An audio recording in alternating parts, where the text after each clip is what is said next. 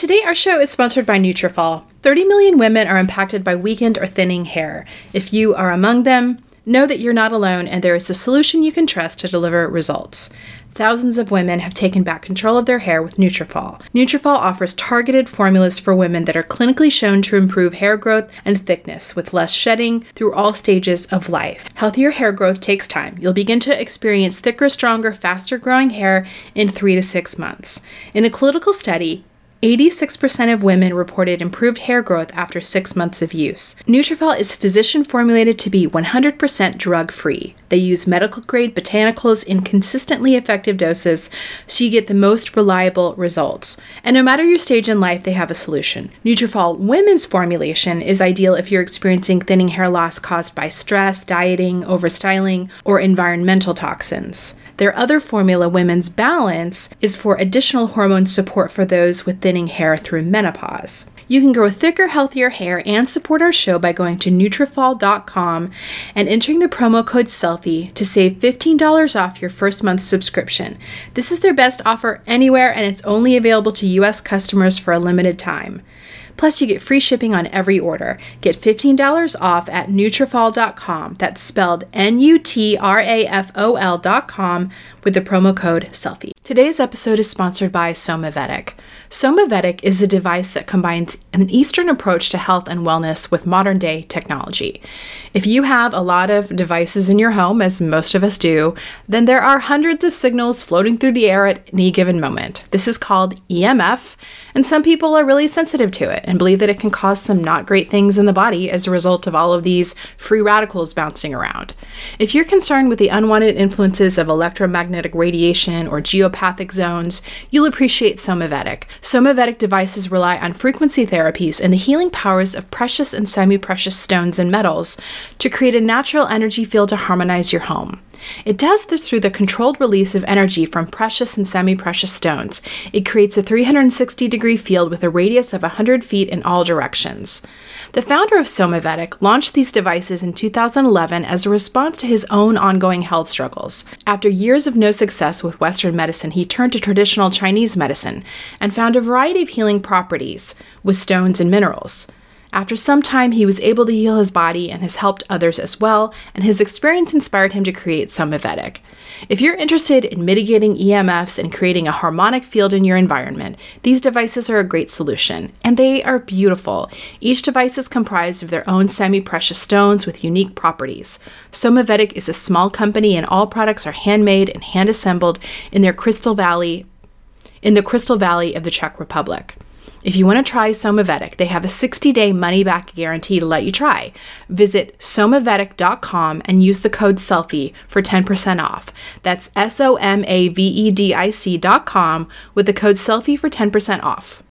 Hey everyone, I'm Sarah James, a beauty blogger and self-help aficionado. And I'm Kristen Howerton, a writer and psychotherapist. And you are listening to Selfie, a weekly podcast about two women trying to tackle better self-care. We are both of the opinion that self-care is important, and yet we find it elusive. And while we may have all the info we need, we don't always get there. From the silly to the serious, we are taking a vulnerable yet humorous look at body, mind, and spirit. And maybe a touch of the random, all while looking at the distractions and defenses that keep us from caring for ourselves like we should.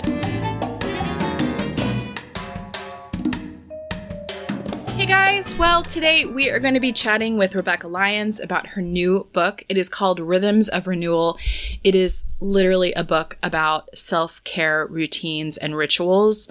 I found our conversation to be so relevant in terms of just finding those disciplines. She talked about the fact that she feels like a lot of us are in the throes of a collective panic attack, which really resonated with me. So that is coming up. But first, I'm going to do a quick self-care check-in with Claire. Hey, Claire. Hi, guys. All right. Well, I want to talk about a little self-care aspect that I have been practicing. So you know that I'm an Enneagram 3. Yeah. And then second to my Enneagram 3, I'm also very high on 7, which means I really like to organize things and I really like to have fun. Yes. And the result of that is it fun, or will this be exciting, or will this be productive? Those are the questions that are often guiding my decisions. right? Yeah. So I get an invitation to something. I have an idea, Or you're throwing the party. Sure. Someone wants me to do something. And my first thought is, is this productive or will this be fun? And then the result is my answer is usually yes. And then I find myself completely overbooked.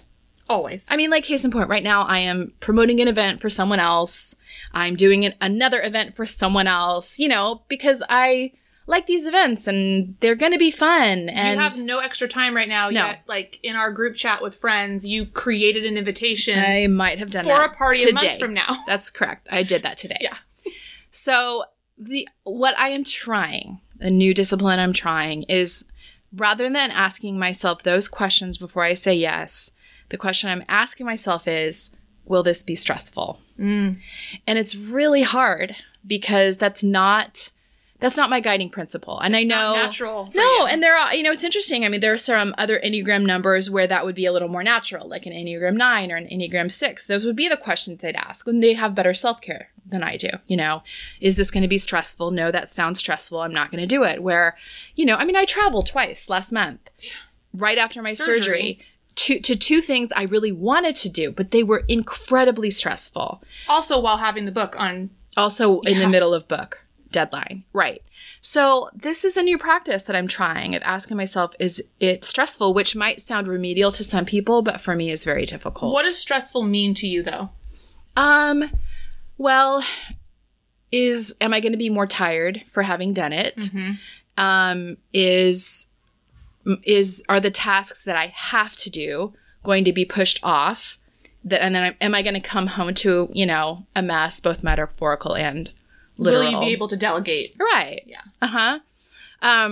Yeah. And it's funny. I had a friend who used to have this saying, and I'm not sure if it was hers or if she heard it from somewhere else, but my friend Maggie Mason used to say, you can either have an interesting life or a happy life. And I don't think that's necessarily, all the way true. It's not a duality.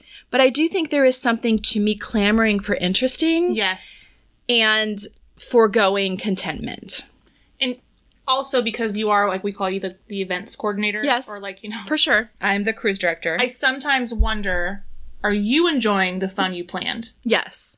And sometimes I am. Okay. And a lot of times I'm not. A lot of times I'm stressed. So maybe that is the stress. Yeah. That Yeah. you need to ask yourself about. It's Totally. interesting because I'm a 2 on the Enneagram scale, 2, but then my next ones are 3 and 7. Uh-huh. Yeah, we're actually very similar. Very similar. And it's interesting to me sometimes when I think about, like, something being fun versus stressful, I always say yes. So, like, that's my default is always yes. Yeah. And so I've kind of had to do the same thing. I maybe didn't use the word stressful, but is it going to be too much? Yes. And so I've been really practicing saying no instead, making my default the no instead of the yes, because I can always go back and change it. Well, you and I are both serial overcommitters. Oh my God. We are, Yeah, it's pretty bad. Prime suspect 1 and 2 here. We both overcommit all the time. I mean, a great example is our kids just left an elementary school, which we were very involved in the drama program. Very. Stage mom, like peak stage mom. To the max. Yeah. I mean, I have a tragic comedy tramp stamp to prove it, okay, guys? She does. Okay. But some of our older kids are at a middle school, and it's like, we have no time for this. No. We shouldn't be as involved as we are. No. But I mean, like, we just, like, shoved everything to the side, and we just got right into it. Oh, yeah. We're gonna commit. We're gonna... Totally. I'm gonna take over. Plus, I'm still hyper involved at the elementary school. So yeah. That's fun. Yeah, so anyway, I don't know. That's what I'm working on. How about you? I kind of want to touch on something we talked about in a past episode, and I have to thank the group, the Facebook group again. A few weeks ago, I talked about which is where you really go for all of your problems. We were just talking about this. Claire had a dog throw up today, and rather than taking the dog to the vet, she's like, I'm just going to ask the selfie group. Yeah. And I will probably just wait until I get the answer I'd like to make my decision. Like, whoever says take them to the ER, I'm blocking you. No, ignore that person. Yeah. That person's reactionary. way too. That is a stressful person. Yes. But a few weeks ago, I talked about a difficult parent relationship I had where I really had to set some boundaries. Yeah. And part of talking about it was me setting the boundary. It was, talking about it here made me, it really forced me to be honest with myself and then to maintain the boundaries I'd set in place. Yeah. And I can't tell you how many people reached out to me in this group and talked about their own relationships. Oh my gosh, yeah. Just offered support. And because as soon as we filmed or we recorded that episode, I immediately felt regret because I was talking about something so personal. You had some sharer's remorse. Yes. Yeah. And again, like I also have ADD. My whole life, I've just been an overshare. I'm working on it. I'm really working on it, guys. But I really felt like I replayed the whole conversation in my head. Like, this is my family. I felt like I betrayed the relationship. Well, long story short, I so appreciate the people that reached out because it meant a tremendous amount to me. And it really, it affirmed that talking about it is the right thing to do. Good. And not, hiding these damaging relationships and making everything look good on the outside. But I mean, the irony of you feeling that sharer's remorse and the shame of sharing that is what toxic parents teach us to do. Absolutely. To hide, to play, to pretend. And immediately, I'm not kidding you, within like half an hour to 45 minutes, I was like, I wonder if I should call him. Like, is he okay? I mean, talk about codependency. Like, relax. I know. But talking more about like how that's going, I still haven't had any contact. The holidays are coming up, so I am feeling a little bit anxious about that. Sure. And I think I'm just going to keep talking about it. Yeah. And keeping it, in the conversation, not just here, but in my own personal life. I think the more I talk about it, the better it is. I think that's good. On an exciting note, I have set a goal for myself. Another thing that I have talked about in the podcast or in the Facebook group is I've decided I'm going to learn to snowboard this winter. I love it. And I posted something about this in the group. And it was divided. half of you were very supportive. The other half, not so much. A lot of, you're going to break something, you're going to hurt a knee. But I think it was also they were talking from personal experience. Sure. So I appreciate that. Yeah. But I've made the commitment to myself and to my son. Wow. That we are going to be going to Big Bear and Mammoth this winter, and we're going to learn together. Okay, that's intense. Yeah. Good for you. And I'm a little nervous about it. Yeah. But I think it's going to be okay. I already have an outfit. So that's... Well, that's step one. Yeah. I feel like you're mostly doing this for the outfits. You guys, the selfies are going to be so cute. What I hear you saying is you went to a Volcom sample sale. I did! You got a snowboarder jacket, and that's really driving this whole thing. So it's a little bit purple. I knew it. I almost got the leopard one, but I refrained. I'm regretting that now. Okay. I feel like I'd vote leopard over purple. I just felt like it's more of a plum. Okay. And I felt like it's going to get me through a few seasons. We don't know what leopard's going to do next year. We don't. We don't know where animal prints are going. Exactly. All right. Well, what do you have for 2 thumbs up? Okay. I am a Ray-Ban. Like, I have been loyal to Ray-Ban since I could afford my first pair of Ray-Bans. Yeah, me too. I went, the Wayfarers. I did the Aviators. Same. And I just kind of feel like I've come to a point in my life where Ray-Ban and I just need a break. Yeah. And I bought the cheapy ones, the Swap Me or whatever. Oh, sure. And they're just crappy. Yeah. So I've been on this mission. I was actually, coveting yours on our holiday in August. What was I wearing? Ray-Bans. Oh, But they were, a different style. Mm-hmm. I found a new brand that I'm obsessed with. I don't even know if I'm saying it right. Rain? R-A-E-N. I would say Rain. And they're so cute. I love them. I absolutely love them. I splurged. They were $135. I don't typically, make a big purchase like that for myself very often, but I am obsessed with them. And I won't shut up about them either. We were at a friend's birthday and I was just showing everybody. Well, they're really pretty. You're going to have to post a photo in the selfie group. And you also got them at Seed Market, which is our local store that's very fair trade. So I don't know what the secret is about these, but I'm guessing they're ethically made. They're probably... I think everything in their store has that kind of story. It does. Yeah. That you can feel good about. A really pretty color too. I will post them in the group. It's a honey color. Mm-hmm. And they're just, lighter than a tortoiseshell. Yes. Mm-hmm. Like a mustard, but a little bit lighter. They come in a super cute case. Just, I feel like most of the people who listen or are in that group are going to agree they're adorable. I agree. I think that's fair. And my second thumbs up, I wasn't going to talk about my kids this time, but they come up every time. I have a really smelly, sons issue. Mm-hmm. Right? Yes, I have sons ranging from 10 to 17. Mm-hmm. They both play sports. Mm-hmm. And they shower every day. We do all the things. I have found the holy grail of soaps to knock out the stank. Okay. And it's a simple thing that everybody already knows about. The Dr. Bronner's bar soap peppermint. Dr. Bronner's is awesome. The bar soap specifically. Yeah. I am obsessed with it. Yeah, it's great. It's literally the only thing that makes my kids smell good. See, what's funny is I use the Dr. Bronner's body wash.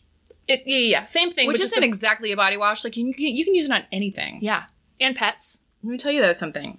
I like the peppermint, but have you tried the eucalyptus? No, but speaking about the peppermint, I did not warn my son that peppermint sometimes has a very cooling effect. Ooh, on the pee hole. Yes. You don't want to get it right there. Yes, which I would imagine the eucalyptus might also have the same effect. Well, I don't use it on the, tender spots.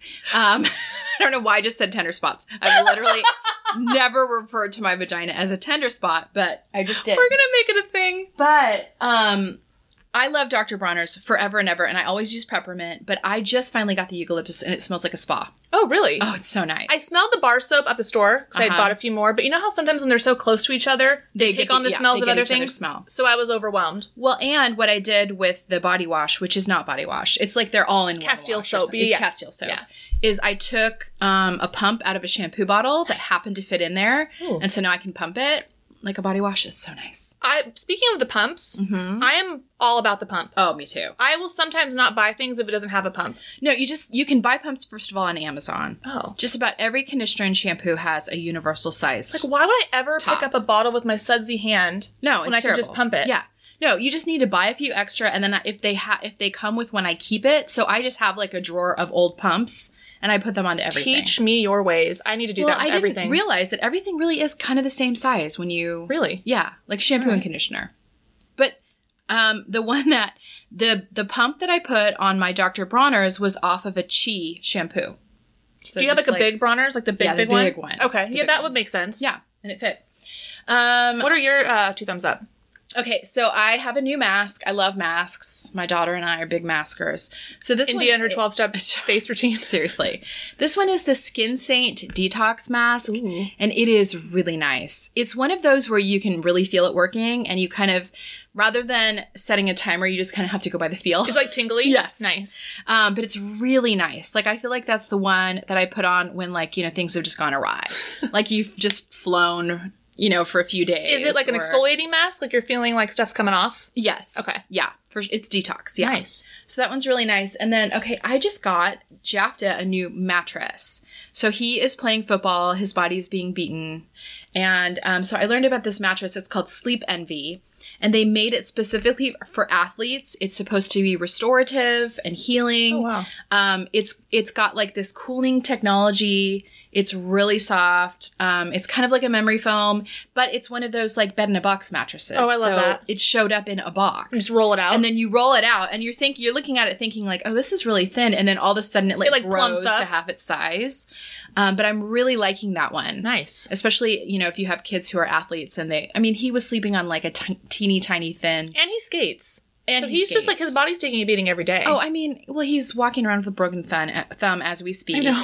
He's always bruised. He always is missing skin off of his elbow. Skate life, right? It's just totally. Skate life. So, I don't know. I at least he has a mattress that... I love you. Sleep on this mattress I got for you. Exactly.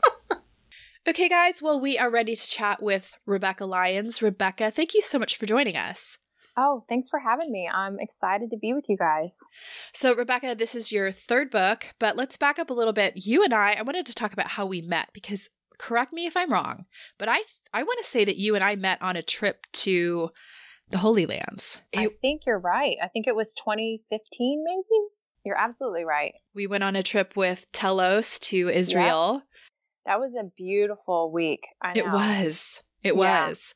And it's funny because I've actually had a couple other folks that were on that trip on the podcast. I had Lisa Gunger on, and Nish has been on. So it's funny how those things come full circle. I know. It's like, when can you ever get 30 writers from the other side of the world to all go to Israel together? I know.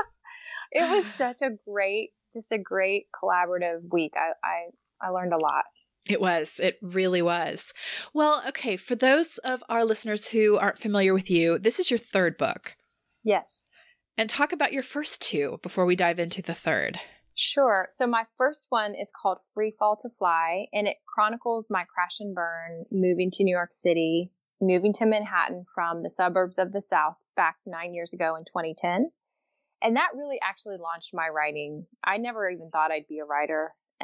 or a teacher or a speaker or anything. I basically walked through one of the hardest seasons of my life, and coming out of that into a healing journey, it started to like unfold in words and writing. And so my first book really chronicled that, and then where that took me around this topic of mental health, emotional health, what to do with it, how to engage it. And so that just turned into a second book, which is called You Are Free, Be Who You Already Are. And it's really about waking to the freedom we have. I just started to share that a little bit. And then what I would often meet was people on the road who would just say, I'm struggling with anxiety, or I'm struggling with depression, or I'm struggling with panic disorder, or whatever those things are. And I could obviously relate with everything. And it was more about their journey. They were like, but still, what are some actionable, practical steps I can take that would help me live this out, help me walk this journey out? And so this is like, I hope, the end of my anxiety trilogy. The anxiety trilogy. I love it. Oh my goodness. I've never thought this would be my thing, but it's just is really, you write from where you are. You do. And so my husband was joking me. He's like, okay, this is your field guide or your manifesto. And then you're going to move on from this trilogy. Then you're totally, of of course, you'll be totally healed. Complete. You'll have no more anxiety, of course. The funniest thing is that the renewal or this rhythm piece is like the caveat, which is true for everything in life, is we never arrive. That's right. This journey of health. And yes. So now I'm finally to where for the rest of my life, I'm going to be doing these rhythms so that I can sustain long-term emotional, spiritual, and relational health. Yep. And so if you see me in 5 years or 10 years or 50, who knows how long I have, I'm going to be doing these rhythms because I never arrive. This is actually a daily cadence. It's a boundary and a framework that keeps me whole. And that's my plan, and I'm sticking to it. Well, and I appreciate that so much because I'm someone who struggles with anxiety, and I struggle with day-to-day anxiety, and then I struggle with clinical anxiety, which is, more of a brain chemistry issue. But I really appreciate the fact that you are not saying like there's an end, that there's a place of arrival where this will all magically disappear, that this is really a lot of this is about, that's the name of your book, Rhythms of Renewal. Exactly. And I appreciate that. Everyone wakes up with their own set of hard, no story looks the same. Yeah. So with that means then what? Okay. Knowing, we have 4 children, 2 with special needs, 1 through adoption. Every single day has its own version of a challenge, but that's not going to stop me from living. Well, your book talks about the fact that we are in the throes of a collective panic attack, and that resonated so much for me. I was like, yes, we are. Talk to me about that. Well, we're in a society that's spinning out in chaos. And, absolutely. Part of the puzzle for me that's an anchor is because I believe that God established a created order from the beginning, and it was in rhythm, right? So it's like day and night, sun and moon, seasons, waves on the beach. We've got spring and summer, fall and winter, like even creation in the universe, solar system, galaxies, all operate in rhythm. We're in rhythm, menstrual cycle, heartbeat, pulse, breathing, all the things. Like if something gets out of rhythm in our bodies, we pay the price. There's a framework there for a reason. Living in a way of rhythm, that's when flourishing can happen. And so it's partly me just going back to like, what are the old school ways before, we became a digital age? Walking, sleeping, talking to people, actually seeing them and making eye contact, forming a complete sentence. Oh my gosh, right. Book, it's just like, it seems so trivial and silly, but it's like, we have to get back to being fully human. Yeah. Absolutely. Well, you mentioned this sort of digital age, and you have a chapter about it in your book. And this is something that we have talked about so much on the podcast is this age that we're living in where we're weirdly connected and yet so disconnected. Right. We're talking to everyone, but connecting with no one. Right. Especially with these new studies of loneliness. I started a podcast 3 weeks ago and with my husband, and it's Rhythms for Life. And the idea is just still around the content around these ideas of the rhythms in the book. And we were just just doing some of our own research on Gen Z and millennials, and 46% report high feelings of loneliness, and 27% report no close friends. Yeah. That's intense. I mean, that's almost half. Yeah. Have high feelings of loneliness from ages 0 to 38. That's like basically just younger than me and my kids and everyone. Right. Yeah. And It's then really loneliness sad. leads to depression. Like isolation Sure. and loneliness leads to depression and keeps you there because you start to believe the lie that you're better off alone. No one is like you. Your life is worse than everyone else. No Yep. one would understand. And so because you don't feel brave enough or feel permission to invite people in, you continue to spiral. Absolutely. And I know, I mean, it's true even for myself. I can look at a week, and if I have spent that week behind the desk of a computer, behind my screen, if I have not gotten out into nature or had face-to-face with friends, I feel worse. Yeah. Yeah. Because your high capacity at create, like your create rhythm killed it that week. Right. But your rest and restore and connect suffered. Yeah. And so part of the point of the book is that these rhythms would live in balance. Like we all say, like, you can't have a balanced life. You can't have it all. Right. That's true. But you can have a rhythmic life that allows time for each one and also almost autocorrects itself when you feel like one's really strong. That means something else is probably suffering a little bit. And so to take inventory again and autocorrect those things that need to be adjusted.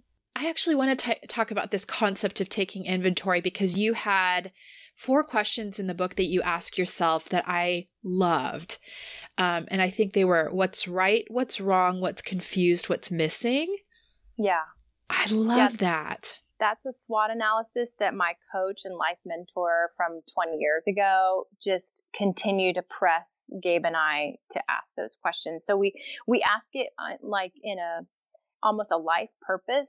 Like in the dynamics of our family and our home, we have 3 people in high school and 1 daughter in kindergarten. Oh. So all of a sudden we're like, and we need to reevaluate, it looks different every season. And so right now we're going, what's right, what's wrong, what's confused, what's missing?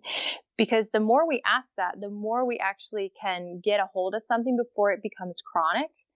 And then we have to do a lot more damage control and a lot more repair. So Yeah. I encourage that annually, sometimes quarterly. And especially if you're married, get with your spouse and have real honest conversations about it. If you're single, get with a best friend who's known you for several seasons and have an honest conversation about it. It's just real important to have accountability when you take inventory. Oh my gosh. I completely agree. I do an annual trip with about 6 other women who are very close friends. And those are those kinds of questions we really ask each other. And it's really difficult, but so meaningful to have other people in your life that will do that kind of digging for you. And having that history in those friendships, Yeah. like they've seen you through a lot of things. Absolutely. They're going to have a perspective that no one on social media is going to have. Right. That's why that connect rhythm is so vital, right? Because you're fully known and fully loved. And if something's wrong or missing, they're okay sharing that. And it's a trusted place. Absolutely. You talked about loneliness and we're talking about friendships. And I know there's probably people who are listening who are saying, well, I don't have those friendships. And I've been in that place. I've absolutely been in that place in my life where I didn't have those close friends. What advice would you give to people who are finding themselves in a season of not having that inner circle? Sure. And that's actually a question that comes up constantly. I would just say there's probably people right in front of you that are feeling the exact same way. Whether it's someone at your kid's school, someone that you cross paths with at church or at the community center or at your work, you're not alone in feeling alone. That's the thing. You actually have something in common with people more than you realize. And I would just say, I do think our phone and technology leads to more isolation and comparison. Uh-huh. So if you even considered like a week off, if you could afford it, I know work is related to phones for a lot of people who are self-employed. So there might be boundaries with your team to help you kind of still keep your work going, but personally kind of unplug. I think if you just made that conscious decision to go like, I want to see people that might be feeling like I'm feeling. I want to engage them. Make an intention to notice other people, and you'll be surprised that being proactive by leading with some level of vulnerability or leading with like, hey, someone's got to lead at some point in friendship. Someone's got to initiate. And so I write that chapter, be the friend you wish to have. Yeah. If we don't have the friend, then maybe we just start by being the one that we really want to have as a friend. And all of a sudden we'll be like, oh, because I moved to Nashville 5 years ago from New York City. And I came here thinking certain people would be my friends, just people I've known for a long time. Right. And I can tell you 5 years later, I'm still acquaintances with a lot of those people, but the people who I'm close to are people I would have never dreamed of or expected. And they've had the most profound impact on my life. Absolutely. I completely agree. And I totally agree with leading with vulnerability. That is absolutely how I built the friendships that I have, was just being really vulnerable. Yeah. And you know what? Sometimes you throw that out and it fails. Yeah. And that's okay too. Dead air for Totally. sure. And I write that in that chapter. I was like, this one meal I overshared. And then I literally felt naked and ran for the check and went to the car. Boy. Like, it was the worst. So it doesn't, but that was even in the chapter. I'm like, so here's some things I learned. Be careful what you share and with whom you share. Yep. Well, we've talked a lot about skincare on the show, and specifically tretinoin. If you're not familiar, it's a retinoid, which is an active vitamin A derivative that's used to improve the texture, tone, and appearance of the skin. Today's sponsor, Dear Brightly, has a product called Night Shift, and tretinoin is the active ingredient in Night Shift. This is the only FDA-approved retinoid for treating photoaging, which is premature skin aging due to long-term sun exposure. Tretinoin stimulates collagen production to prevent and treat signs of premature skin aging from years of sun damage, things like fine lines and wrinkles, dark spots, uneven skin tone, and big pores. Tretinoin can only be acquired through a prescription, but it's 20 times more potent than the over-the-counter retinol products. It's one of the most well-researched ingredients with over 50 years of research behind it for both acne and photoaging. I had a chance to try Night Shift, and I'm really liking it. I have the unfortunate experience of having both breakouts and wrinkles at the same time, and it's great for both. I have seen my fine lines decreasing, I've seen my skin tone looking better, and it feels really nice. If you've used an over-the-counter retinol before, you know it's really great, but a dermatology-grade retinoid is even better. Night Shift is their dermatologist-formulated serum that's tailored to your skin by doctors online. Dear Brightly works by you first of all starting by sharing your skin story with them, then a doctor evaluates your skin and your skin history. They then tailor your formula and write a prescription if applicable, and your tailored serum will be delivered to you in the mail. It's super simple and easy. Head to www.dearbrightly.com and enter the promo code SELFIE to get 15% off your first order, which is their very best offer anywhere. That's SELFIE to get 15% off your first order at dearbrightly.com. So when I was a teen learning to shave my legs, my mom did not do me any favors by buying me really cheap disposable razors. If you grew up as a teen in the 90s, you know the ones, and they left nicks and cuts all over me when I was trying to shave. So with two girls learning how to shave their legs right now, I am committed to making sure that they have good quality razors. Guys, I was probably well into my 30s before I realized the difference a quality razor makes. Today's sponsor is Athena Club. They have great razor kits that we have been using in our house for a couple months. The razor blades are awesome. They are surrounded by this water-activated serum that has shea butter and hyaluronic acid, so you get a silky smooth shave that actually leaves your skin soft and hydrated as opposed to stripped dry. And their blades are spaced out to let hair and shave cream pass through easily, so you don't have to make a ton of passes going over and over the skin to remove the hair. Fewer passes means less irritation to your skin, which cuts down on razor burn and ingrown hairs. The razor kit is only $9 with free shipping, and it comes with 2 blade cartridges, a cute little magnetic hook for your shower storage, and your choice of a handle color. I personally chose the coral, but what I really like about it is they have a ton of different colors: black, white, pastel, neon. So if you have a big family like mine, everyone can have the razor in their own color so you don't get them confused. What I also love about Athena Club, you guys know I love automating things. You never have to worry about dull blades because they send refills on your schedule. You just choose how often you want them and they will send them automatically with free shipping. I would also highly recommend their Cloud Shave Foam too. It's insanely thick and stays on while you shave so you don't have to reapply. It leaves your skin feeling very moisturized. It's really, really good. If you want to try a great quality razor that cuts down on the wastefulness of disposable razors, try Athena Club Razor Kit. You can get 20% off your first order at athenaclub.com with the promo code SELFIE. That's ATHENACLUB.com with the promo code SELFIE for 20% off. I'm curious, to hear your thoughts on, in talking about this sort of collective panic attack or this collective overwhelm. Do you think that some of this is specific to women or are harder for women? No, unfortunately, I actually am seeing the trend just as awful in men. I have a friend who just did a camping trip with 15 guys. 13 of them were on anti-anxiety or antidepressants. Yeah. So I was like, that's interesting. And they're young. They're actually really young. Yeah. So I just think women are talking about it more because men feel this need to like internalize and stuff it down and be the strong one. Whereas women so often are verbal processors, which is why in some ways we get healthier faster because we're actually giving each other therapy all day long. Right. And we're having to reveal the things and expose the things that bring pain so that they can get out and they can have a chance at healing. So I just think it's more, I would have said a few years ago it was more women. I don't believe that anymore. In fact, I just watched this documentary, One Nation Under Stress on HBO, and it was just talking about these deaths of despair, where the lifespan of a white male is shortening through 3 reasons, whether it be alcoholism, so cirrhosis of the liver, or opioid addiction, or suicide. Yeah.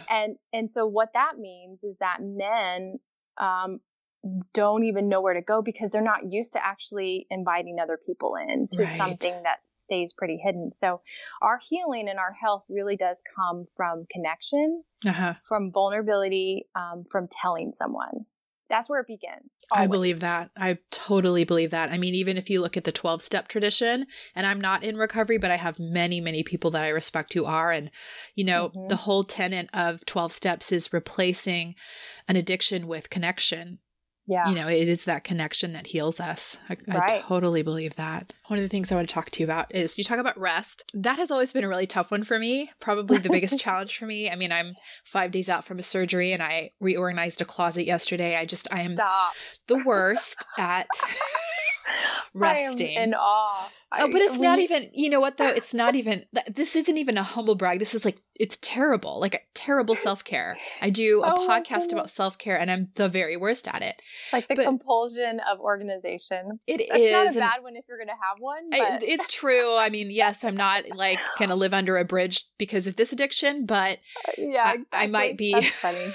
I might be stressed out. Can I just say that I was home for 9 months with our adoption. We just adopted a little 5-year-old girl from China. I brought her home in December. And so I benched myself professionally for 9 months. And now I'm starting to work again. The timing of the book could not be better because Joy just started kindergarten. But it came to a head in July when I was literally arguing with Gabe about what forks to place in what containers of the silverware drawer. We had one of the biggest fights of our marriage. That feels right. About silverware placement. And he goes, you need to go back to work.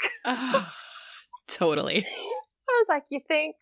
Do you know your Enneagram? Are you a 3? I'm a 4 with a 3 wing. Got it. So that makes I'm sense. very emotive and anal and achievement oriented. Ooh, fun combo. See, I'm a delight. Really, I am. Yeah. How about you? I'm a 3. I'm a strong 3. I have a 2 wing, but the 3 force is strong with me. So what suggestions are? It sounds funny to talk about rest as a discipline, but I'm convinced it sort of is. It is. What suggestions do you have for those of us who struggle with that discipline? Well, I think what the problem is, we don't feel permission. We feel like it's indulgence. Yes. And far be it from us to get lazy, especially if you're type A, firstborn, achievement oriented, when your worth is attached to your latest accomplishment. I don't know what you're talking about. Yeah. I'm I've heard that. I've heard that from other people. I wouldn't know personally, but but the problem with that is it's just this chronic cycle that enough is never enough. Like you never actually can celebrate anything because there's always more to be had. And I literally went to an acupuncturist this week because I hadn't been sleeping great, which is ironic. He was laughing at my book title. But in a stressful season like launch, I start to go, my mind won't quit between 2 and 4 a.m. What's the problem? And then I literally laid out a pallet in my closet and started sleeping on the floor because I had to get out of my bed because bed needs to be a place where I'm asleep. And if I lay there awake too much, sleep specialists say get out because it's making your brain now think it's a place that you just hang out and spiral in your thoughts. Totally. So then I go sleep on the floor of my closet and I literally go into this guy and he's like, okay, for starters, this has now become such a muscle memory for you. And he goes, I'd say it started 7 years ago. And I literally wanted to start sobbing, crying because that's when I wrote my first book. And he goes, this has now become like deeply rooted in you that your mind never stops. And now your body is so fatigued. Yep. And so, but rest is the one thing. It's why I crave it so much. Like it's not my natural rhythm. Like people publicly would say, well, she looks like someone who operates in connect or create, but rest is the only rhythm for me that actually restores my soul and replenishes me from a secret like place, from a quiet place. Yeah. And so I know that to be true. And it's why I care more about rest than any other one, because I don't think you can give what you haven't received. And if you keep going on these output rhythms, so the first two are rest and restore, those are input, and connect and create are output. And I put them in that order for a reason. And I start with rest because it's the building, it's the foundation, and the rest are building blocks on it. Like if you don't sleep last night at all, it doesn't matter what you eat for rest. It doesn't matter who you phoned today and connected with a friend, and it doesn't matter what you did in your work because you literally didn't sleep. You did not give your body the fuel to keep going. So if you think about that metaphor in all of life, if we don't operate from a place of rest, not running to earn rest, but running from a posture of rest, that means we're settled in our soul, like the day is done, what's done is done, the rest is there tomorrow, where we really can release and let go. Then all of a sudden we're like, okay, I'm not carrying this chronic racing mind and stress and all that. And for me, it's just real important that my work, if my work is to continue, and I hope that it does, I don't know what tomorrow holds, but if it is to continue, I can't be casual about rest anymore. Yeah. Like we're just you might have like the most deep, passionate desires to help the world. And it literally doesn't matter because your body's like, I'm tapped out. That's so true. I'm sorry. I cannot do it anymore. And so he told me that it was just like your mind steals all the energy from your body because it gets first dibs. He says you wake up. He says you wake up and your mind is, and this was fascinating. He looked at my tongue. This is extra information that you did not ask for. He literally could tell that I was chronically fatigued from feeling my pulse and looking at my tongue. And he said, you see those ridges around your tongue? He said, your tongue is the only muscle we can see. And even your tongue is slouched because it's so tired. Oh my gosh. So it like rests against your teeth. I was like, okay. And he just said, your mind wakes up, it never stops. And it wakes up and steals whatever reserves you have or now don't have. So your body just can never catch up. That is the truth. That is the truth. Right? Yes. So, and then let's be honest, racing thoughts are anxious thoughts. Oh, for sure. Racing thoughts. And I do believe that's why we are a collective panic attack, is because we are a society of people who never stop. Our minds never stop. I completely agree with you on that. And so we are having more just physical illnesses, more cancer, more just, we're not taking care. We don't even have energy to cook well or eat from a garden. We're just like, whatever, just give me something. And then we're surviving on sugar and caffeine and wine or whatever. And it's like, your body is just going to completely just rebel because you were created with intention to have order. Yeah. And you got to get a handle on this. Yeah. So, and then the systems shut down, They do. Everything from your hormones to your gastrointestinal system, it actually shuts down. And I do agree that the racing thoughts are at the top. Yeah. Because I guess he said, which was so funny to me, this sweet Jewish man was did my acupuncture. He's like, your mind just gets first dibs. It gets to tell everything else what to do. And I was like, man, I never thought of it like that. Like whatever reserves of energy, I'm taking it and the rest of you can just deal. Yeah. So that was an interesting way to look at it. And anyways, it was super helpful for me. And I actually have slept through the night the last 5 nights since then. That's good. I'm so glad. There is nothing worse than that insomnia cycle. Yeah. When sure. you get into it and like you said, then all of a sudden the bed is a cue for like, oh no, I'm going to stress out. Yeah. Right? When you're more happy to sleep on a wooden floor on a blanket, you're like, something's got to change. I know. Yeah. I've been there. Well, and I love something you said earlier. You said you referred to rest as fuel. And I've never conceptualized it that way. And I sort of, that sort of hits some buttons for me as a 3 of like, if I look at it as fuel, then I have to prioritize it. Oh, for sure. Like if I can make it a part of what is moving everything forward. Yeah. It gives it momentum. Yeah. I mean, really, it's almost like a trickle effect, right? We're working so hard to push our work life uphill. And instead, if we pause that and go, no, actually, I'm going to come around because you are your work, right? Like your work is an output and a tangible expression of your own personal health, stamina, energy, mindfulness, thought.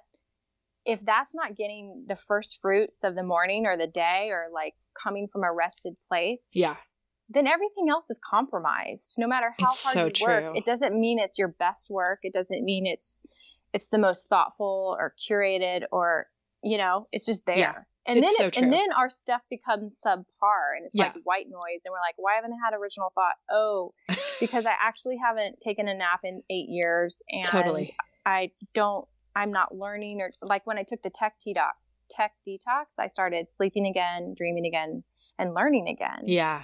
And that informed my writing of this book. I was like, I got to get away from what everybody else is doing. I don't want to know what everyone else is doing. Yeah. I need to know what God is wanting to do in me. That's where we're at right now. Yeah. I definitely know when I have not had enough real life, I cannot write because there's nothing to pull from. There's no experience, emotion, rest, all of it. There's no humanity in me when I'm just sitting down at a computer every day. Right.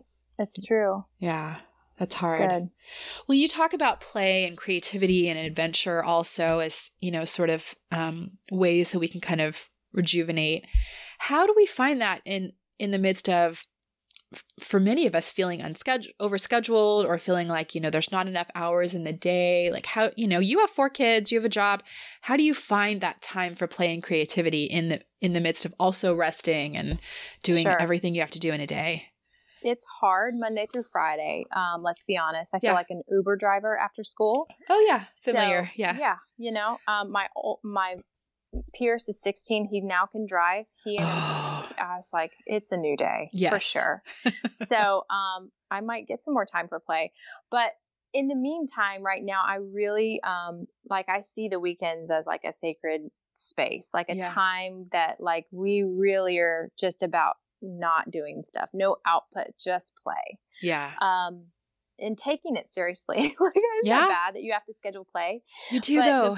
The play chapter that I learned that play and control cannot coexist. And it was a funny lesson. The story is about riding a horse and how like to lope, you actually have to let go and let the horse lead you in the cadence. And I was so freaking out because I was like, no, if I hold on harder, tighter, I won't get thrown. It's like, no, it's the reverse.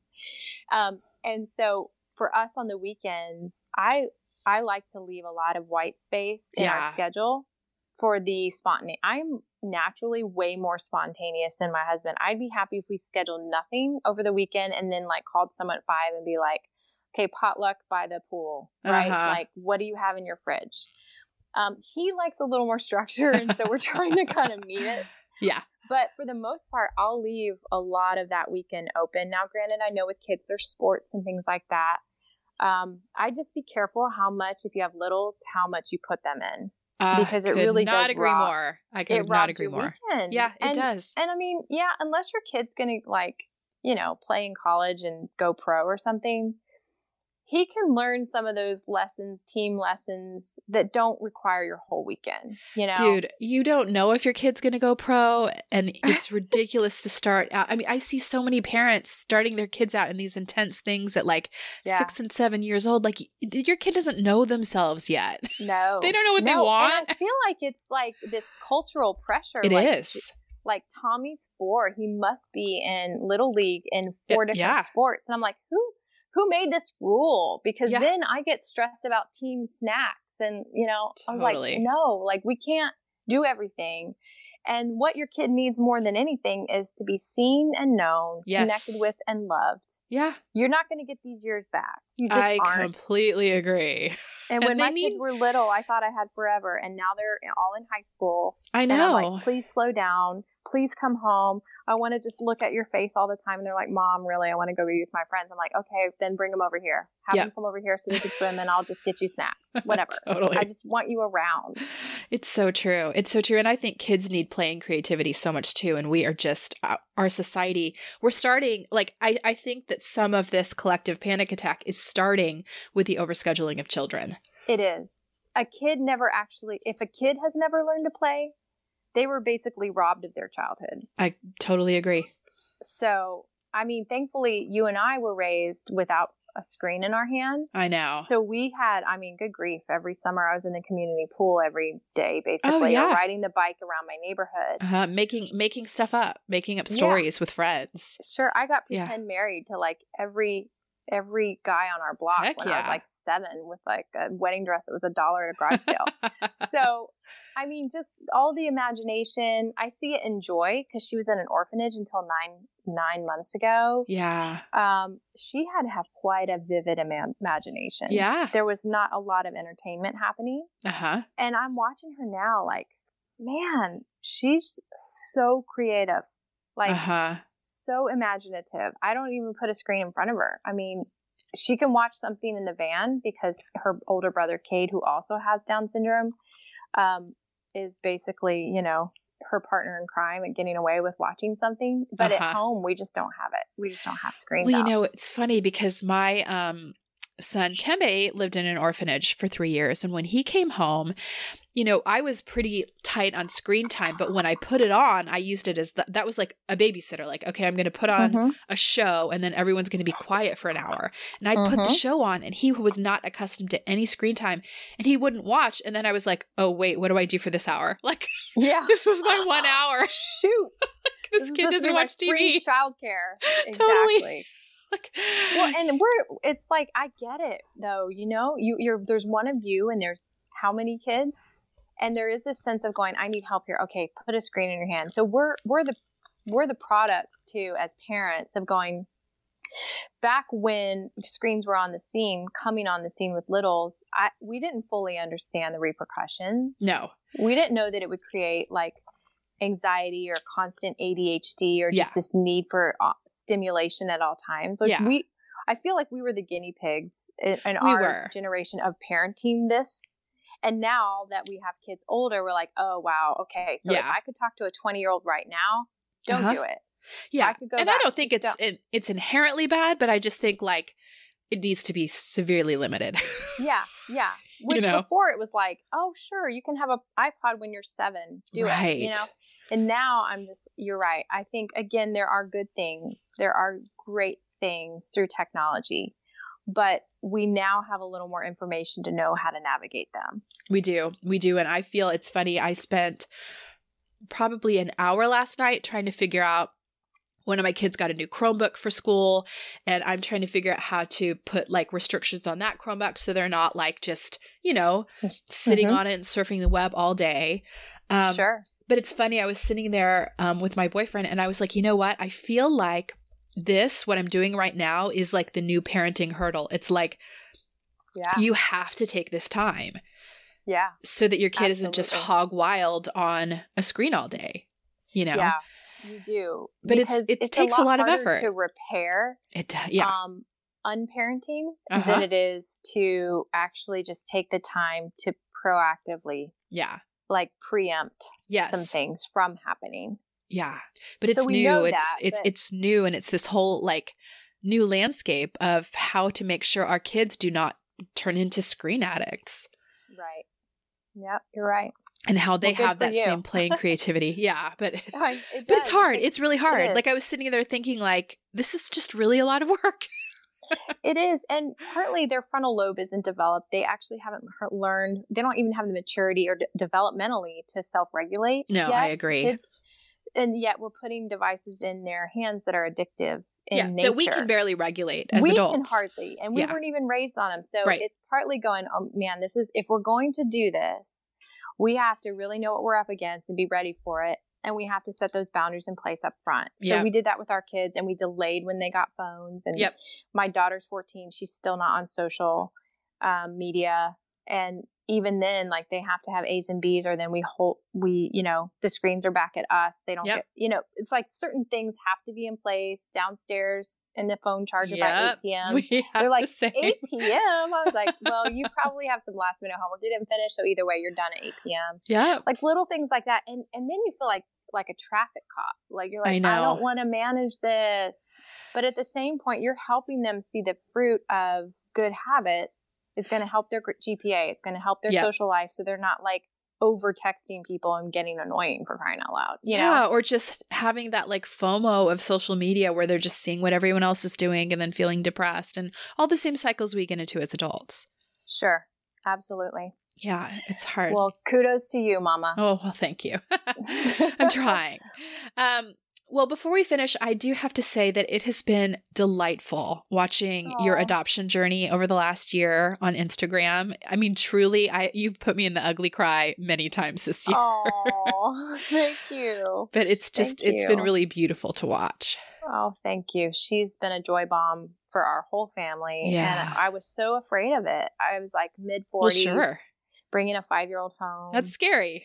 Down syndrome, not knowing, we just never know what the prognosis is for any of our kids. Yep. But just still, it's like, I don't know.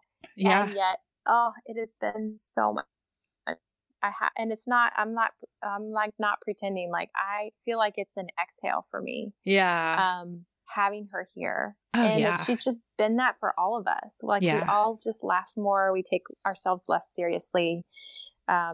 It's also helped me realize that my work is fruitful and meaningful, and I'm grateful, but it's not my identity. Yeah. And I don't have to have it for significance. Yeah. Like, she's just reminded me of all the things that really matter. Oh, that's lovely. Well, tell people where they can find you online. Sure. It's just my name. It is spelled a little differently. It's Rebecca Lyons. So it's RebekahLyons. And that's RebeccaLyons.com or at Rebecca Lyons for Instagram, Facebook, Twitter, all the things. Awesome. And Rhythms of Renewal can be found on Amazon and everywhere books are sold. Yep. Barnes & Noble, you name it. Yep. Awesome. Well, thanks so much, Rebecca. Thank you for having me. You are so fun to talk to. I'm grateful we got to do this. Me too.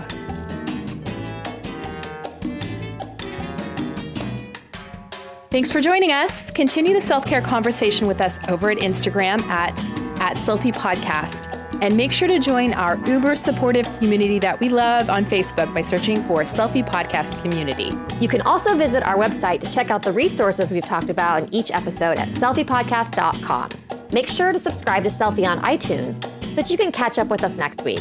Special thanks to Shepherd Audio for providing our music. Take care.